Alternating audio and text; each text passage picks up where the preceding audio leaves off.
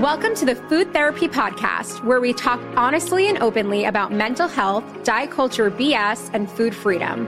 We're your co-hosts. I'm Brittany Modell, owner of Brittany Modell Nutrition and Wellness. And I'm Lauren Sharp, owner of Empower Method Nutrition.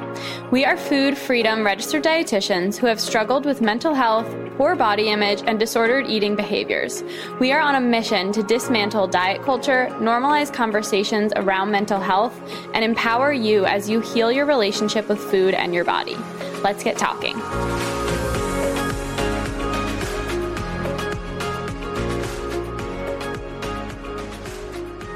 Hi, everyone. Welcome to Food Therapy Podcast.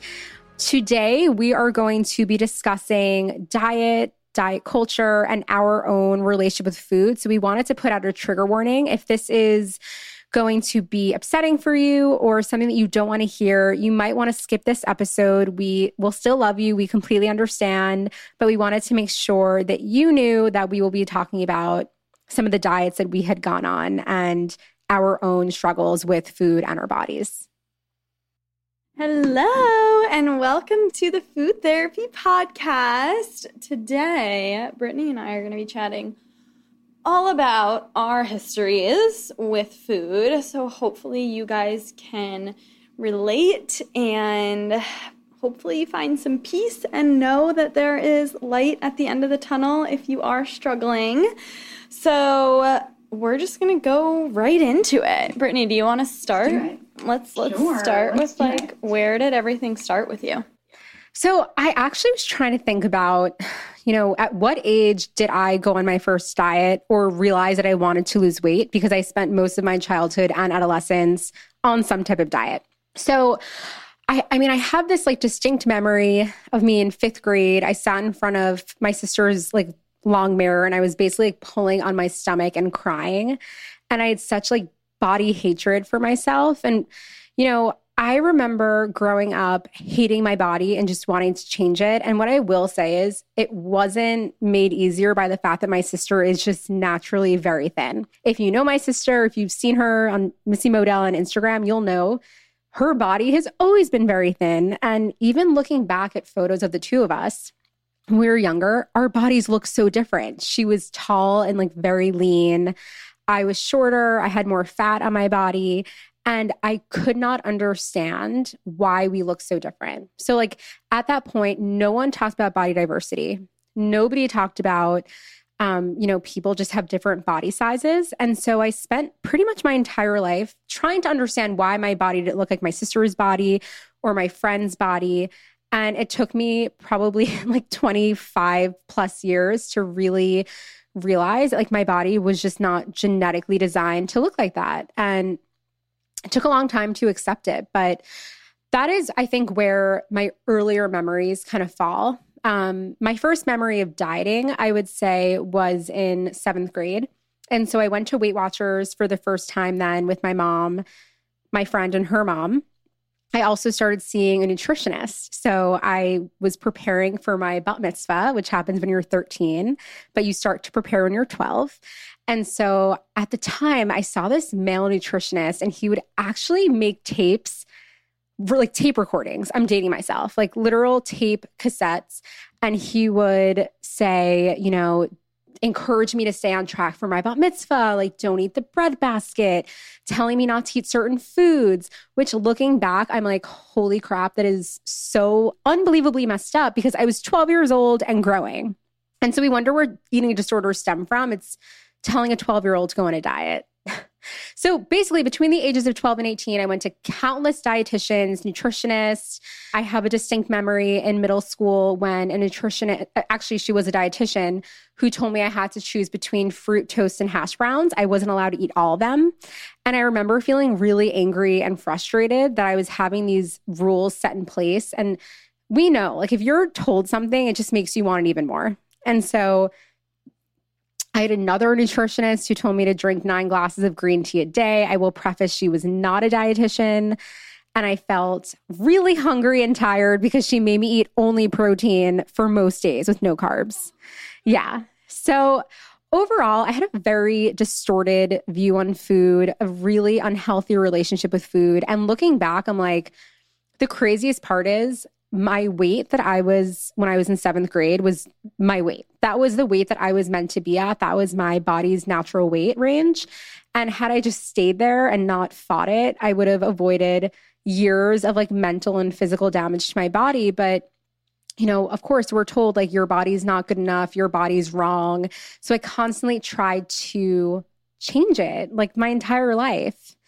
And I will say, like, also, it's not just internal, like externally, I had a lot of peers that made fun of my weight. They would tell me to go to like Mimi's maternity and buy maternity clothing, and kids made fun of me at recess. And, you know, I remember my grandmother always complimenting my face, but never my body. And she always complimented my sister's body. So that like further reinforced this idea like that my body is not good and it needs to be changed. So I would say like that was like the earlier part. Again, like lots of dieting all throughout middle school and high school, hated exercise because I solely associated exercise with weight loss and micromanaging my body size. And so it developed like a poor relationship to exercise for me too, because I was moving for all the wrong reasons, right? It wasn't for mental health or sleep. It was more like I need to change my body. So what I will say is once I got to college, I saw a nutritionist, again, not a dietitian. And at first, my goal was to lose some weight. And it always starts with, I'm going to go on this diet and, you know, make a few tweaks. But what always ends up happening is I ended up becoming obsessed.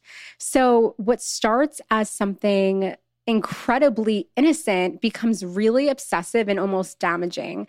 And looking back, I'm like, oh my God, I'm not going to, you know, believe I'm going to say this on the podcast, but one of the sole reasons I really, really wanted to lose weight in college was for a guy, because I thought the reason he didn't like me was because of how I looked. And when I actually did lose the weight, he still didn't like me, which was even more confusing because now I'm getting rejected on my personality and my body size. But it just goes to show you, like, we've put so much focus on our appearance. And I truly thought that would solve all of my issues. He would like me, we would date. And it's like, no, like he just didn't like you. Like it had nothing to do with your body. I think that's such an important note too, is like body image work and healing a relationship with food. There's such a huge component to like being okay with who you are, because people who are going to like you or not is not because of your body size. And if it is, then, well, they need to go to their own form of therapy. Well, of course. And also, like, if someone only likes you for your body size, like, guess what? Bodies change. Right. And so that is not someone you want to build a life with. Like, right. For all reasons, you know, yeah. As we get older, bodies change. When you have babies, bodies change. Mm-hmm. Bodies just change for, you know, no reason specifically. And so, yeah, it's completely true. And that definitely opened my eyes to sort of like a broader theme. But I think, again, kind of going back to this diet or this quest to get healthy in college, it ended up becoming really obsessive. And I remember my mom picking me up from college, my last day of junior year, and her mouth just like dropped. And she's like, Brittany, like you look way too thin.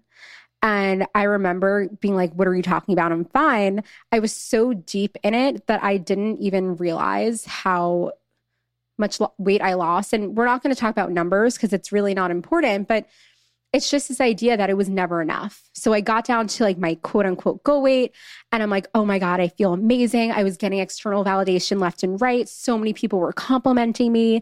And I'm like, I need to continue this. And so it feeds and fuels this obsession.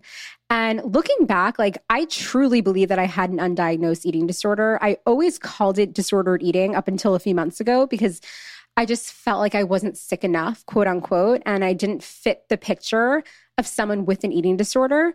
But it really impacted my life on every single level. And that is, you know, something I just, yeah, I mean, and I'm talking a lot, but at the same time, like I'm trying to make sense of this story as well.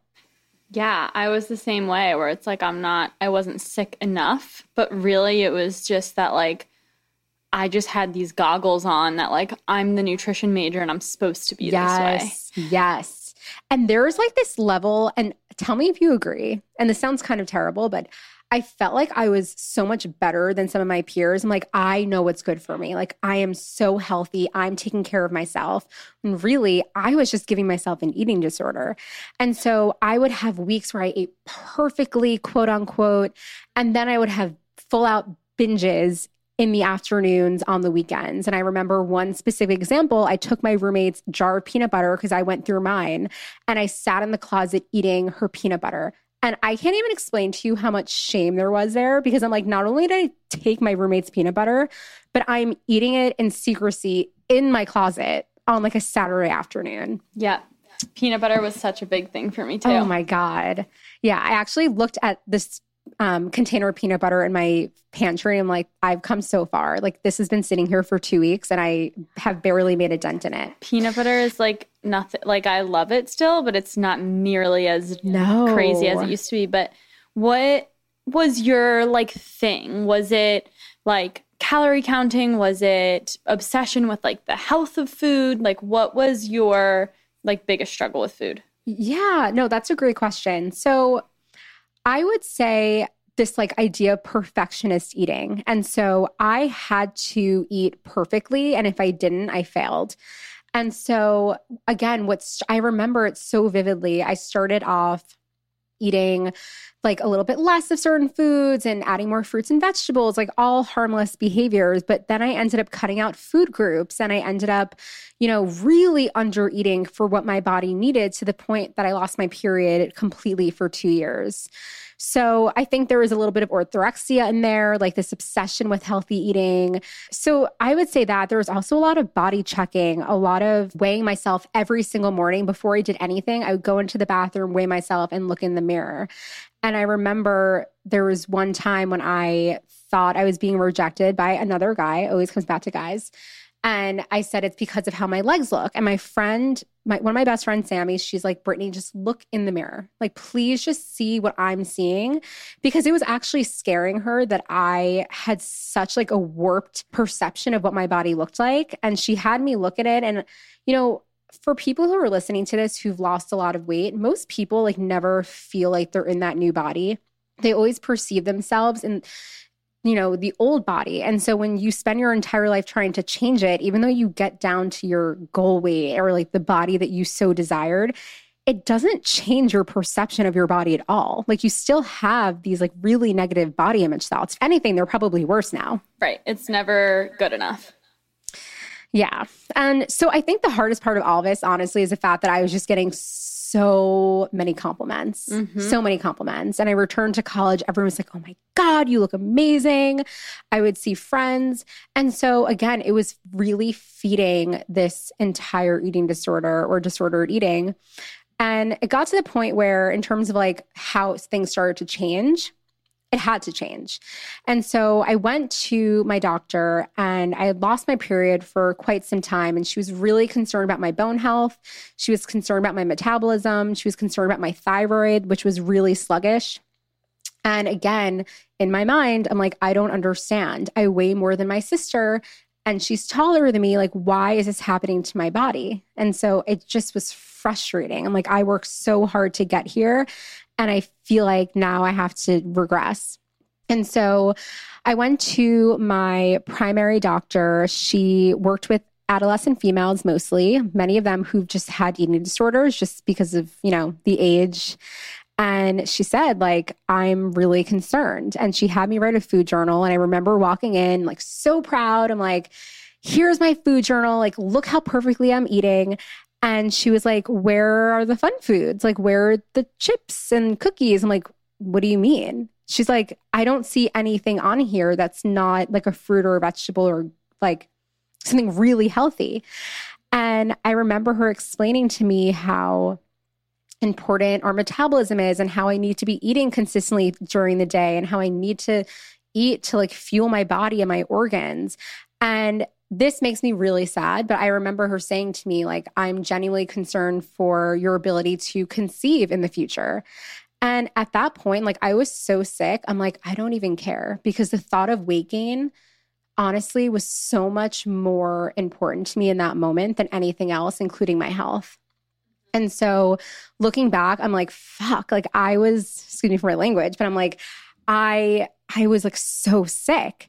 And so little by little, started to add more food in, started to become slightly less restrictive. And then the opposite happened. As I started to increase food into my diet, I then became a binger and I started to binge on foods. And I no longer craved the healthy foods. And I was flipped out. I'm like, oh my God, I used to crave salmon every day and kale. Like, what's happening? And at that point, I started to put weight on. I got mono, way too tired to exercise. And I found myself completely regaining all the weight that I had lost. At this point, I was a nutrition student. I felt like the biggest failure. And I also felt like a fraud. I'm like, I'm training to be a dietitian and I can't even figure out food for myself. Like, this is embarrassing. And so I tried to micromanage my calories again using calorie tracking apps, went to different nutritionists, went to the old nutritionist who initially helped me lose weight. And I, at some point, I'm like, this just isn't working. It's just not working. And I remember reading some intuitive eating dietitian or anti-diet at that point on Instagram. And I was like, I don't get this at all. Like, this is not healthy. I just don't understand. So I started to unfollow them like throughout my disordered eating. I bought the intuitive eating book. I read a chapter and put it down. I'm like, no. So over time, as I was working through my relationship with food, I started to do intuitive eating, but like not related to the book. Like, I just started to eat more intuitively and started to give myself permission to eat more foods, to add more foods. And I have, again, like my relationship with my body was really poor. I remember looking at my body with disgust, being like, how the hell did I come back here? I promised myself that I would never feel like this again. And I feel terrible about myself. And so, I'm trying to think like, was there an aha moment for me to get intuitive eating? I don't think there was. I really don't. I think several things happened for me. One, I started dating someone who had a healthy relationship with food, and he and I like loved going out to eat. At that point, I was giving myself permission to eat them. I was still mentally restricting and still putting shame and guilt.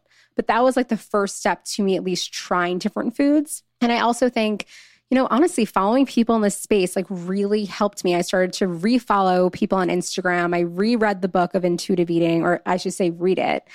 And I definitely went through a period of pseudo dieting where I was pretending to not restrict, but I was actually restricting. I was straddling the fence, even the way that I was working with clients. Like, it didn't really feel authentic to do weight loss, but I was like, oh, like I'll help you manage your portions. And so over time, I'm like, okay, this is what I'm going to do. And I'm going to really take control of my relationship to food.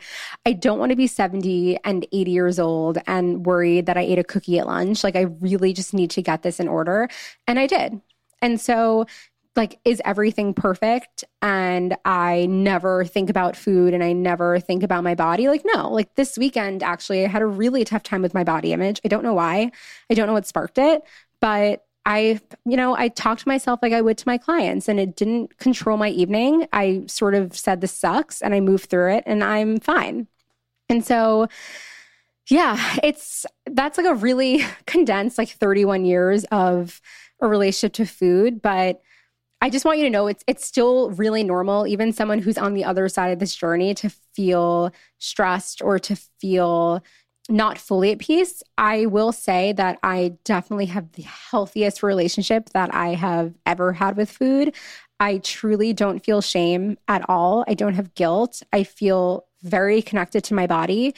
And I also know what feels good for my body. And I think that took a really long time to get there.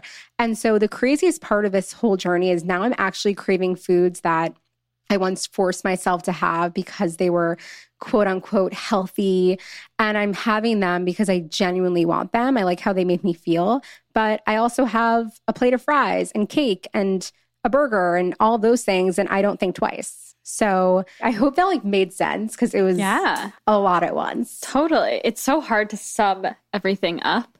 I think it's so funny that like when we first met, I'll never forget the first day we met at my dietetic internship. For those of you who don't know, Brittany was my preceptor.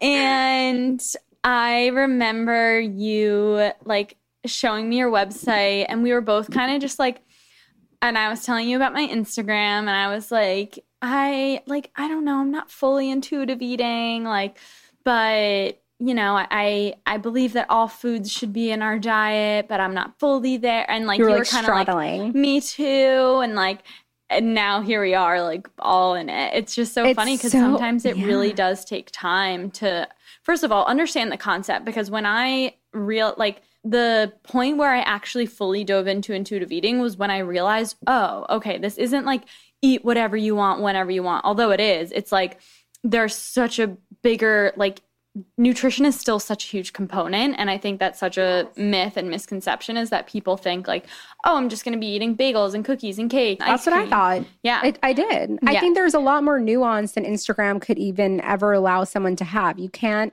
fully understand the concepts just looking at an Instagram infographic or looking at a dietitian having a donut. And so just going back to meeting you, what I think is so funny is I was like, hey, like, I have my own private practice on the side. Like, I'm more than happy to help you with your Instagram if you have questions. And then I followed Lauren and she had like 15,000 followers at the time. I was like, okay, actually, can you help me with my Instagram? I'm like, because apparently you don't need any help. But yeah, I do remember like still both kind of like straddling. Yeah. I also think it's one of those things, like once you learn what we have learned, you cannot unlearn it. Right. And so, with myself, I've seen this, like diets just truly don't work. And when you understand the science behind why they don't work and what restriction does to the human brain and the mind and, craving signals and all of that, it's like, this makes complete sense. Like, why has no one talked about this? Yeah. And when you actually see the science, because I feel like a lot of it, there's just not enough awareness around it because there is like all these starvation studies and things like that. Like, this is real stuff. This isn't like some made up theory. Like, right. There's actually science backing it. 100%. And even going back to, there are so many incredible resources out, not just the Intuitive Eating book, which I absolutely recommend people to read, but there's so many incredible books that really can speak to the science, like the Health at Every Size book by Linda Bacon and Anti-Diet by Christy Harrison. And there are just so many wonderful resources that weren't available to us when we were in school. Like, I learned a very weight-centric approach, which is why I felt pretty crappy about myself when I'm like, why can't I get this figured out? And I think that there is an added layer to the dietetics field to be healthy, to look a certain part. And I think that pressure is very strong. I also think that a lot of people come into this field because they have battled with their own negative relationship to food. So whether it was an eating disorder, disordered eating, orthorexia, whatever it is, I mean, at least a lot of people that I know, like they literally came into this field because they were trying to figure it out themselves. Right. Exactly. And that's kind of how I got into nutrition. Yeah. So I want to take me back. Like, do you remember the first time you thought about your weight, your body, or like a diet? Yeah. So like the first time I remember versus the first time that I have documented. So it's funny. I think I was talking about this on another episode, but how my mom found one of my journals from when I was like really little, but like one of those like journals that like has prompts for like little kids. Yes. And I think it was like a Junie B book or something like that. And there was one question that literally said, what is your biggest fear? And I literally wrote down my biggest fear was getting fat. Oh my God. At the age, it had to have been, I mean, my handwriting was horrendous. It had to have been third grade or below. Or lower, or below. And you have to think about like where that was even learned, right? It's like, and why we consider that to be a bad or a negative thing. Exactly. And that's the craziest part is that like, I was never, like a lot of people say like their relationship with their family or their moms, like a lot of times will trigger it. And that was just never the case in my house. Like food was just, we just ate. Like there was never really, I mean, occasionally my mom would say like, oh yeah, you want to look at ingredients or whatever, but it was never a topic of conversation. So I really do wonder where I learned that from.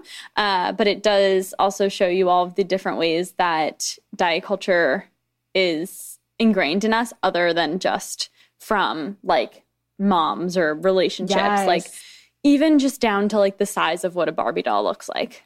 It's crazy. Or what I hear a lot too from clients that I work with is if you're watching television and whether it's a cartoon or a sitcom, the body sizes are all very much the same. Yep. And if someone is in a larger body, the storyline is always about their body. It's never 100%. just they're a normal character. And so, yeah, it's literally ingrained in books, in pop culture, in media, everything. Yeah. Yeah. And like the popular girls are always look a certain way, or the geek, right, always looks a certain way. And it's The stereotypes. Yeah. So that was my first like actual documented memory. My first actual memory is when we went to Montauk every summer, and usually we would get our Christmas card photo out there, and my mom took a picture of me with like my boogie board and my bathing suit, and I just remember looking at it and hating it. And I was maybe 4th or 5th grade. And I was like, why are my hips so big? And it's just crazy, like perspective wise. If I looked at that picture now, I'd be like, oh my gosh, like why was I even concerned? And also like compared to who? Right, exactly. And I think, I don't know, I guess maybe like the other kids that we went on vacation with, like I had bigger hips than them or whatever it was. But that was like my actual first memory. And then honestly, I think I struggled in terms of just like how any other girl struggles in middle school or high school in terms of like, you know, wanting to be the prettiest or the best looking or whatever. But like body image wasn't a huge concern for me that I can like specifically remember. You know, it was always like, let's do abs before we like take bathing suit pictures and whatever. And it was just kind of the culture of teenagers, unfortunately, but it was never like all consuming as much as it got to be. And it's really interesting thinking back on it because I wish I had like literal footage of like what we actually would say and stuff. But honestly, it's kind of funny. Like my biggest concern when I was in like high school wasn't my body. It was my dark under eye circles. They Really? literally consumed me. Like I remember going to my mom all the time being like, I need a better concealer. Like that was the reason that I started wearing makeup, because my under eye circles I hated. Like, and I fixated on them, which is so interesting. That's also like part of genetics too. Right. Just like your body size is genetically driven. Right. So are the dark circles under your eyes. Yeah. So I fixated on that, but I think that was like one of the first things I fixated on. Also, it's just interesting, like perfectionism tendencies. I remember before I could like put my hair in a ponytail, I remember my mom putting it up and I would get so frustrated if there was like flyaways. I was so like, I wanted to, like, I made her get gel for me, and I like feel so bad now because I'm like, oh my gosh, I might have driven this woman freaking crazy because I was insane over the flyaways on my ponytail. Right. Meanwhile, like, look at me now. I'm like, whatever. Like, I needed it to be perfect. So that's just really interesting because it kind of plays into like my perfectionism later on in this story.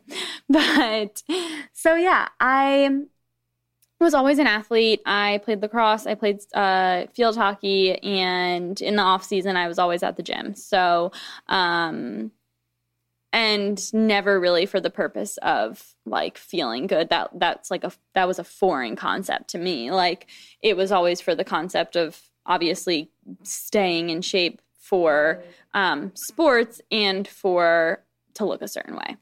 So, and by the way, I also think growing up, no one really talks to us about the health benefits of exercise. Right. We either hear it from gym class, which doesn't really talk about like the mental health benefits and sleep and all of that, or you hear it from, Cosmo magazine or Teen Vogue, which is mostly about like how to score abs and for aesthetics. And it's usually when you hear it in like, if you had a health class or a gym class, it's so far removed at that age because it's like, oh, improve your cardiovascular health. And you're like a 15-year-old. You're like, what the hell? I don't even care about that. Like, so it's just so far removed and like hard to understand. Whereas like the mental health aspect is obviously the biggest part for me. So I was always active, essentially, never fully fixated on my body. It was never like a huge concern that I fully remember. And I remember going on birth control and I started to gain weight. And classic gyno being like, nobody gains weight on this. Like, I don't know why everybody's so worried about it. Like, you're not going to gain weight. You'll be fine, blah, blah, blah, whatever. And I gained weight. And I remember we went to, wow, so much Montauk in my history. We went to Montauk for one of my birthdays. I brought a bunch of my friends. And I remember like being on the beach and being teenagers. We wanted to take cool Instagram photos. I think Instagram had like just come out, which is crazy. Actually, I don't even know if I think it had just come out. And I just remember not wanting to take I got this really cute flannel shirt from LF, TBT. And I was like, I'm just going to wear this on the beach all day because I was just so uncomfortable with the weight that I gained. And that was the first time I actually had to like think about it, because before I was just always active. I never thought about nutrition. I would come home from lacrosse practice and eat a sleeve of Oreos because that's just what I wanted. And I didn't think twice about nutrition. And I also was always like one-sided in the fact that like I thought like the shape of your body was solely based on exercise. I like didn't understand that nutrition was a thing, nor genetics. Or I was going to say like, or genetics right. too. So I was just like, I just thought, oh, like exercise harder. Right. So then I started to do like my own research and I'm like, okay, well, what's this whole like nutrition thing? Like I remember being in the gym and like the loudspeaker being like 80% nutrition, 20% exercise. And I was like, oh, wait, they said that in the gym? Yes. Yeah. So then I'm like trying to figure this all out and I couldn't figure out anything. I was like, I don't understand. Am I supposed to eat carbs? Am I not allowed to have fat? Am I not allowed to have sugar? Am I allowed to have sugar? Like, what is going on here, right? And that was kind of the moment where I was like, I'm going to go to school for this because I'm I love science and I love understanding the why behind things. Like, it's very difficult for me to understand things without fully knowing everything at the root. Yes. So I was like, I want to learn like the actual science behind this so that I can like know the truth about nutrition. And to an extent, I wanted to essentially just like have all of the knowledge in nutrition and give everybody the answers and be the expert, right? But also like for my own self so that I like had all of the answers for myself to control essentially. Right. And then, it is a great controller. Yes, exactly. Food. And so going to school, I definitely didn't fully understand nutrition, honestly, which is so crazy to think about now, because it's so hard, like you were saying about intuitive eating, like it's so hard to unlearn things and to kind of put yourself in someone else's shoes who hasn't had the education that we've had.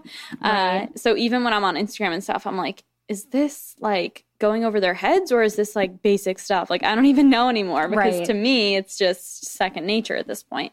But yeah, so I got to school and I was, classic dining hall food.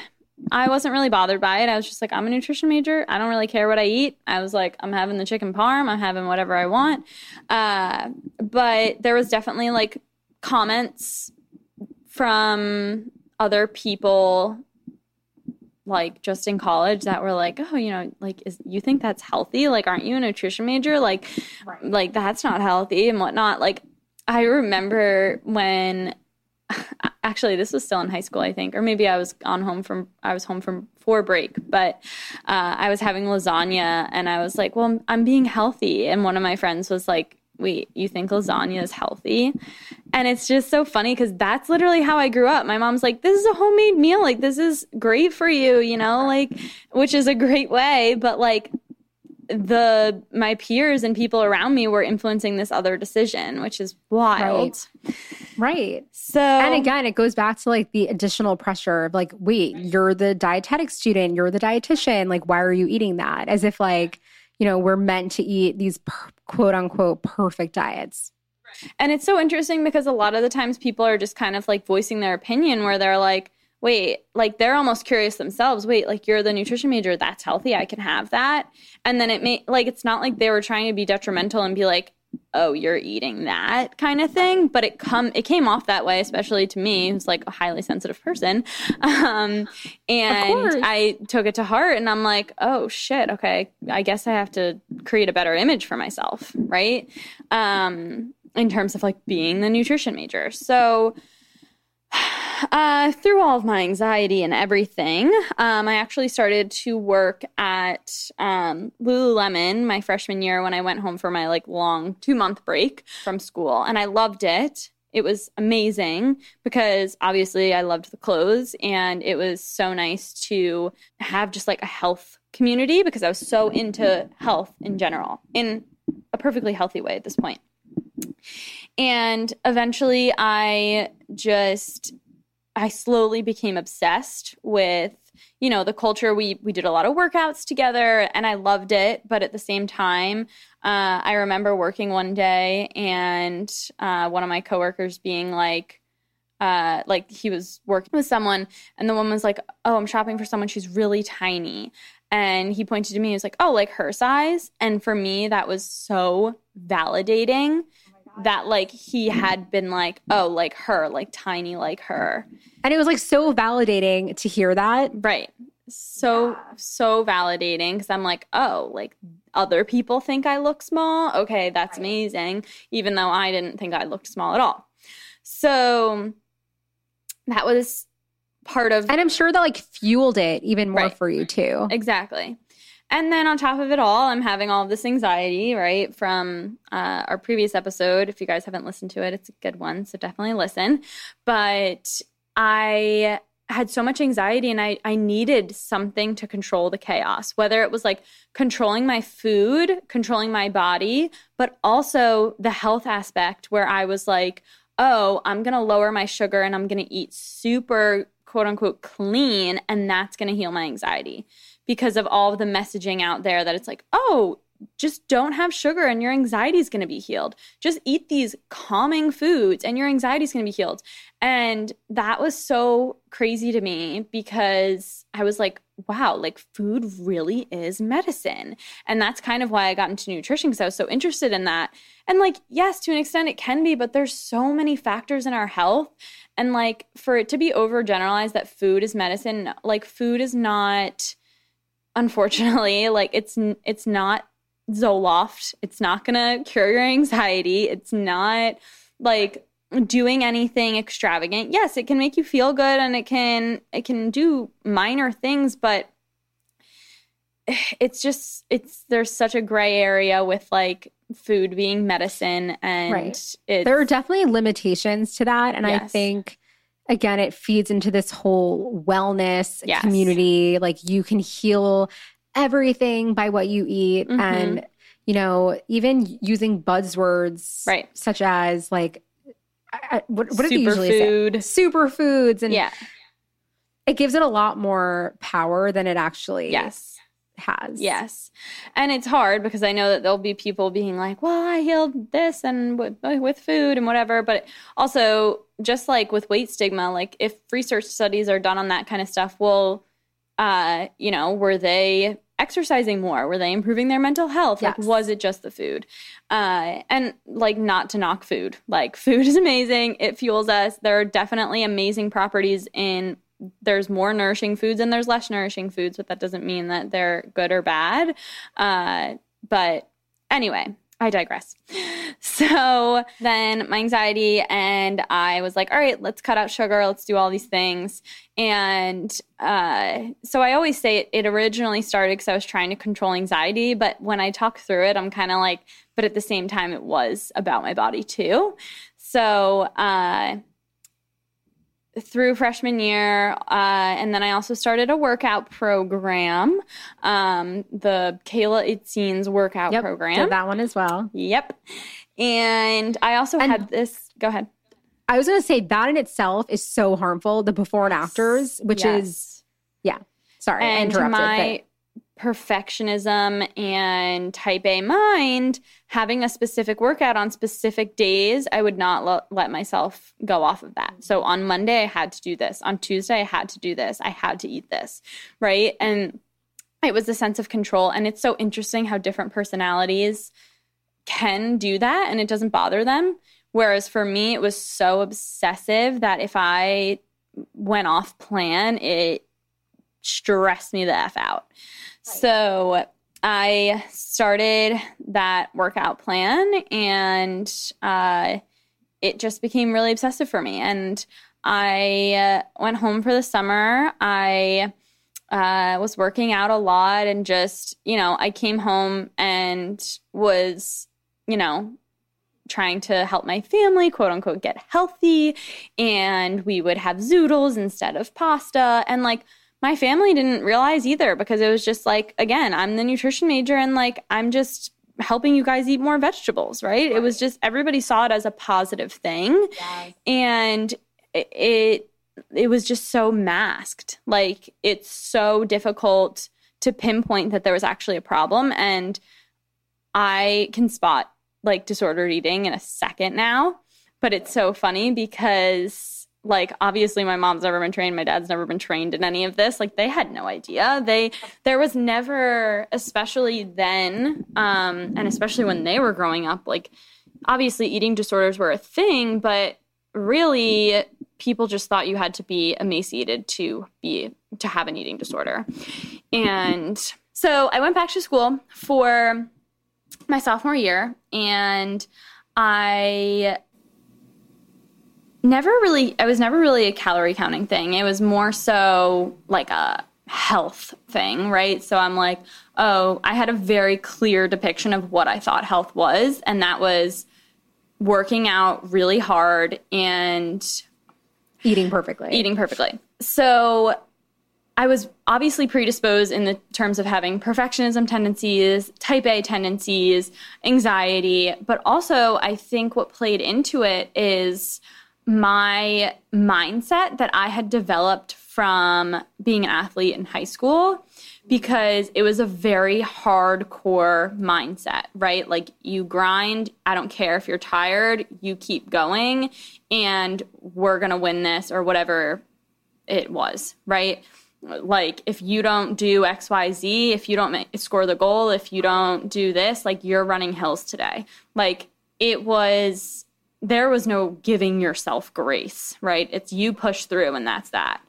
And I think that definitely played into my relationship with exercise, because it was if I wasn't feeling up to it, it was yeah, I have a cold. I'm still doing my workout. I have to push through it. This is the grind. To get what I want, I have to do this, right? So that played a huge role as well. And to an extent, that mindset helps me in life, but also in other ways it can be harmful. So, yeah. And I will never forget my breaking point when I was spending way too much time trying to make bread out of cauliflower.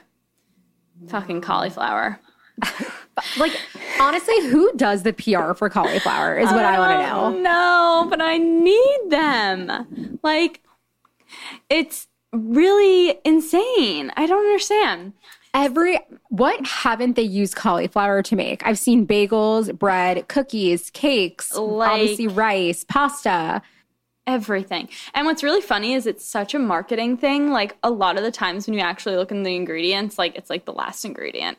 Cauliflower pizza. Yeah. They literally just have some cauliflower on the side if you really want cauliflower. Right. And the unfortunate thing is cauliflower is great, but to replace every single carbohydrate with cauliflower is just doing cauliflower a disservice. Insane. So I was trying really hard to make this bread out of freaking cauliflower. And I just remember sitting there and getting an overwhelming feeling of fear and panic. And I had no idea what was going on because my anxiety was relatively decent at this time, and I was pretty happy. It was just my breaking point. And this was also in October, with Halloween coming up. That was the month that I decided to not eat sugar. So I was like, oh, I'm just not going to eat sugar this month. That'll be perfect with Halloween coming. I'll avoid the candy because I have this rule, right? Right. And it was really, really consuming me because not only because, oh, I'm not eating sugar, but because I wouldn't let myself digress because of the perfectionism. So if I had anything with more than X amount of grams of sugar, I failed, and I didn't like to fail, and I wanted to do everything perfectly. So that was the month that I did that while I was making this cauliflower bread, and I just broke down. I called my mom, and I was like, I don't know what's wrong with me. I'm just upset. I'm just sad. I'm overwhelmed. Like, I don't know. I don't like to be alone. So that was another part of like the anxiety piece. And I was terrified of just like being alone with my thoughts. And that was actually why I started cooking the cauliflower bread, because I was alone at that time. And I was like, how can I consume my time? Oh, of course, with like trying to bake this ridiculous bread. Right. And she obviously just like talked me down, as my mom does. But then she very lovingly was like, do you think it's just because of this, like, do you feel like this, like, cutting out sugar is a little much for you? Like, is it overwhelming? And I was like, yeah, 100%. Like, I didn't even realize it. She was like, okay. Until she said it. Yeah. And honestly, I'm grateful, but I didn't have, I mean, obviously it was difficult, but I didn't think twice after that, because the feeling of anxiety that I was apparently trying to help by cutting out sugar was really making things so much worse. So I had a hard time, obviously, reincorporating foods and still having that guilt and stuff, but I did not care because the feeling that it was giving me to restrict was not worth it to me. Yeah. I mean, that's so powerful too. And I would say, like, I had a similar situation with that as well. Every time I cut out carbs or limited the amount of carbs I was eating, it made my anxiety so much worse, because then my blood sugars would drop. Right. And the feeling of hypoglycemia would actually create more panic and more anxiety. Right. And it was, not to bring up this nutritionist, but somebody that I had worked with, well, I'm going to bring her up, but I'm not going to say her name. Somebody that I had worked with. And this is when, like, you need to find a provider who really understands you and doesn't just see it for one piece, sees you for everything, including mental health. Right. I made it very clear that my mental health was failing. It was struggling, and I needed carbs. And yet she still made it about my weight. And that was one of the take homes for me. I'm like, I don't want to do this to somebody else. Yeah. I don't want to make someone feel like they failed because they decided to have bread at dinner. Like, that's not healthy. Like, that's not healthy. Right. And so just, going back to what you were saying, like, not having sugar and not having carbohydrates in your diet is actually going to probably create more panic, more anxiety, more, preoccupation with food in general. Exactly. So that was my breaking point. And I wish I remembered the time better, but I know that I cut the restriction out, and it wasn't that easy, but I definitely started to backfire a little bit, and it was always with this specific almond butter from Trader Joe's. It's so freaking good. I don't know why it's better than any other almond butter. At least I thought it was at the time. And I remember, like, literally obsessing over it, whether it was because my body was just, like, needing calories, and it knew that, like, something like almond butter. And a high-fat calorie, too. Yeah. In a good way. Right. I just could not. I craved it like crazy. And it's interesting because I don't really remember it being something I restricted, but it very well could have been. But I would, even if I didn't have it, I would go across to my friends at the time that always had it and, like, ask if I could have some, like, right. And I always felt bad asking, but, like, it was insane. Like, I needed it. So it kind of backfired with the binging. I wouldn't say I had as much binging as I would have expected I would have had with all of the restriction, but that was definitely a big thing for me.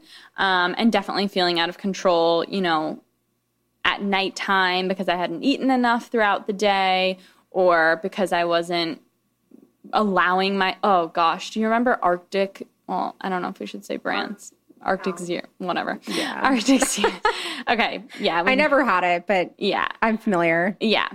I just remember like trying to convince myself that I loved it, and it was just not good at all.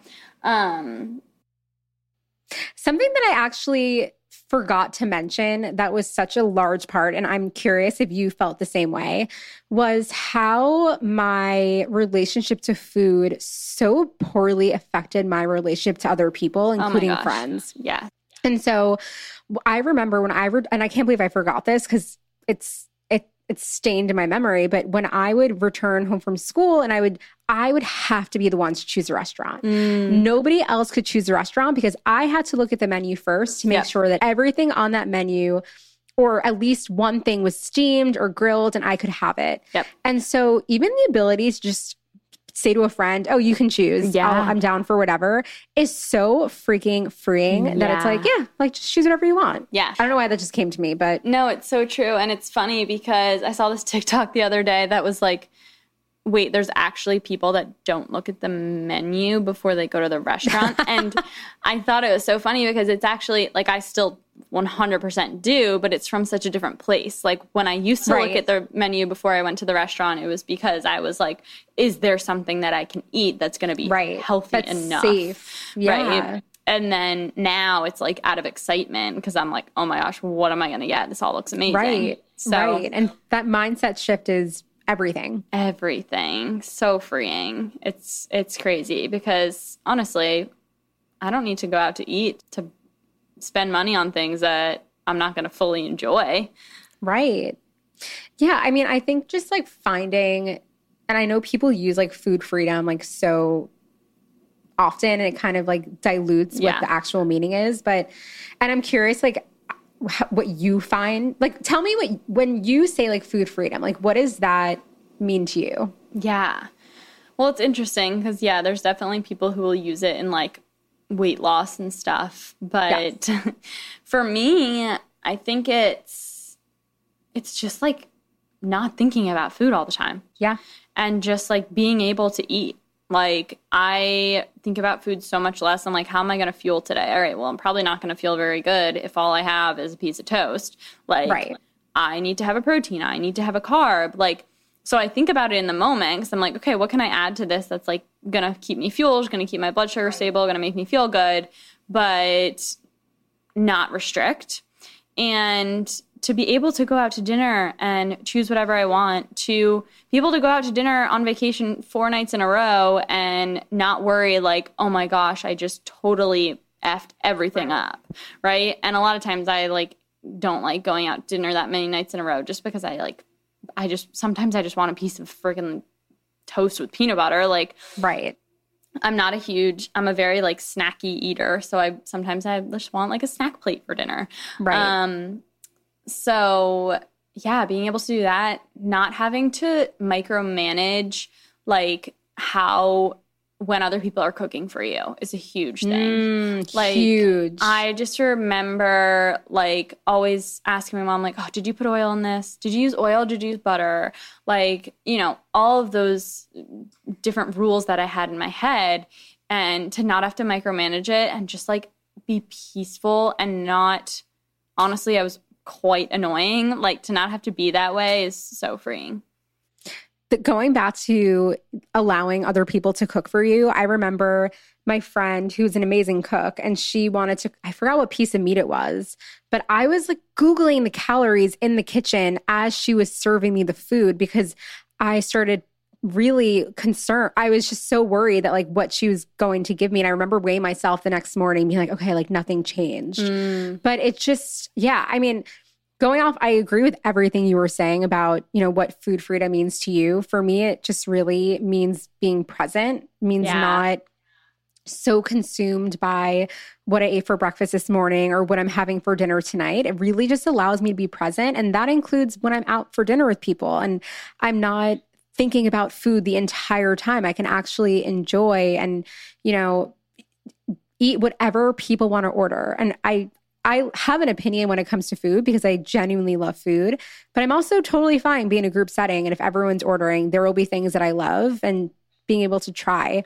And what you were saying too, just not thinking about it as much.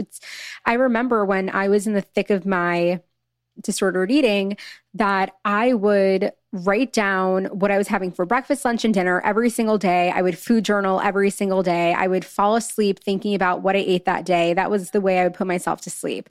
It was always on my mind. Literally, if you looked, when I was in school, I would just have like pieces of paper with everything that I was eating that week on the sheet of paper. So to think about how much time, or I should say how much space I've freed up now that I don't think about it, it is incredible to me. Insane. I was the same way. And actually, fun fact, that's why I started my Instagram. So I used to write down every single thing that I ate. And it was really just like for me to validate myself, like, oh, okay, I did good today, right? Like, or to prove to myself, like, okay, what did I do Monday, Tuesday, Wednesday, Thursday? Okay, so like Friday, am I allowed to have this because I was good all week or whatever it was? Right. I needed to like prove it to myself. And I really wanted to stop. I couldn't do it anymore. I couldn't keep track of what I was eating anymore. Like you said, I was going to bed thinking about food. I woke up starving, woke up thinking about my breakfast, went to bed thinking about my breakfast. Like, obviously this is generalizing, but a lot of times if you're going to bed thinking about breakfast, chances are you're under eating. And if you're thinking about food constantly, chances are you are not giving your body enough nourishment. Exactly. And I would wake up and be starving and so excited for my breakfast. I mean, granted, I'm still excited for breakfast because I love to eat, but like it's a different feeling. And I started my Instagram because I was like, I need to stop writing my food down. So I was like, okay, let's take baby steps. Let's just do pictures. And my Instagram ended up being like such a creative outlet for me. So I started having like toast with peanut butter and berries because it looked pretty in my pictures. And slowly but surely, it helped. It definitely helped me. And then now it turned into a completely different platform than it used to be. But here we are. And now you're inspiring others. I think it's also interesting how different Instagram can make us feel. And that could honestly be a whole other episode. But I have unfollowed every diet culture type account, any account that didn't make me feel good or made me feel guilty. And I unfollow them. And when friends will send me posts about things, I'm like, I forgot this even exists because I'm so, I feel like I'm so far away from all this type of content since everyone I follow is, anti-diet culture and body positive and all of that. But I love that you were able to use your Instagram platform as a way to heal and as a way to experiment with foods that you might not have experimented with before. Yeah, exactly. Which is crazy. Well, I feel like this conversation will be ongoing. And, we really wanted to set the scene for you guys to show like we're human and we've been through it and we have come out on the other side. And it's not like, the struggle is never there and you're completely free, but we know how to deal with these issues now. And we want to help you guys also be able to heal your relationship with food so you can go out and dine with friends and with your partner and travel and really live life to the fullest. So we hope that, you enjoyed this and you got something out of it. Thank you so much for listening to this episode of Food Therapy. If you enjoyed what you heard and want to support our podcast, please subscribe, hit download, and share it with your community. We value your feedback. If you feel inspired, please leave a review, let us know what you've learned and what you would like to hear next. All information about this episode will be linked in our show notes. New episodes of Food Therapy come out every Sunday, but you can stay connected with Food Therapy all week long by following us on Instagram at Food Therapy Pod. As a disclaimer, this podcast should not replace therapy or working with a registered dietitian. Thank you again, and we'll see you next week.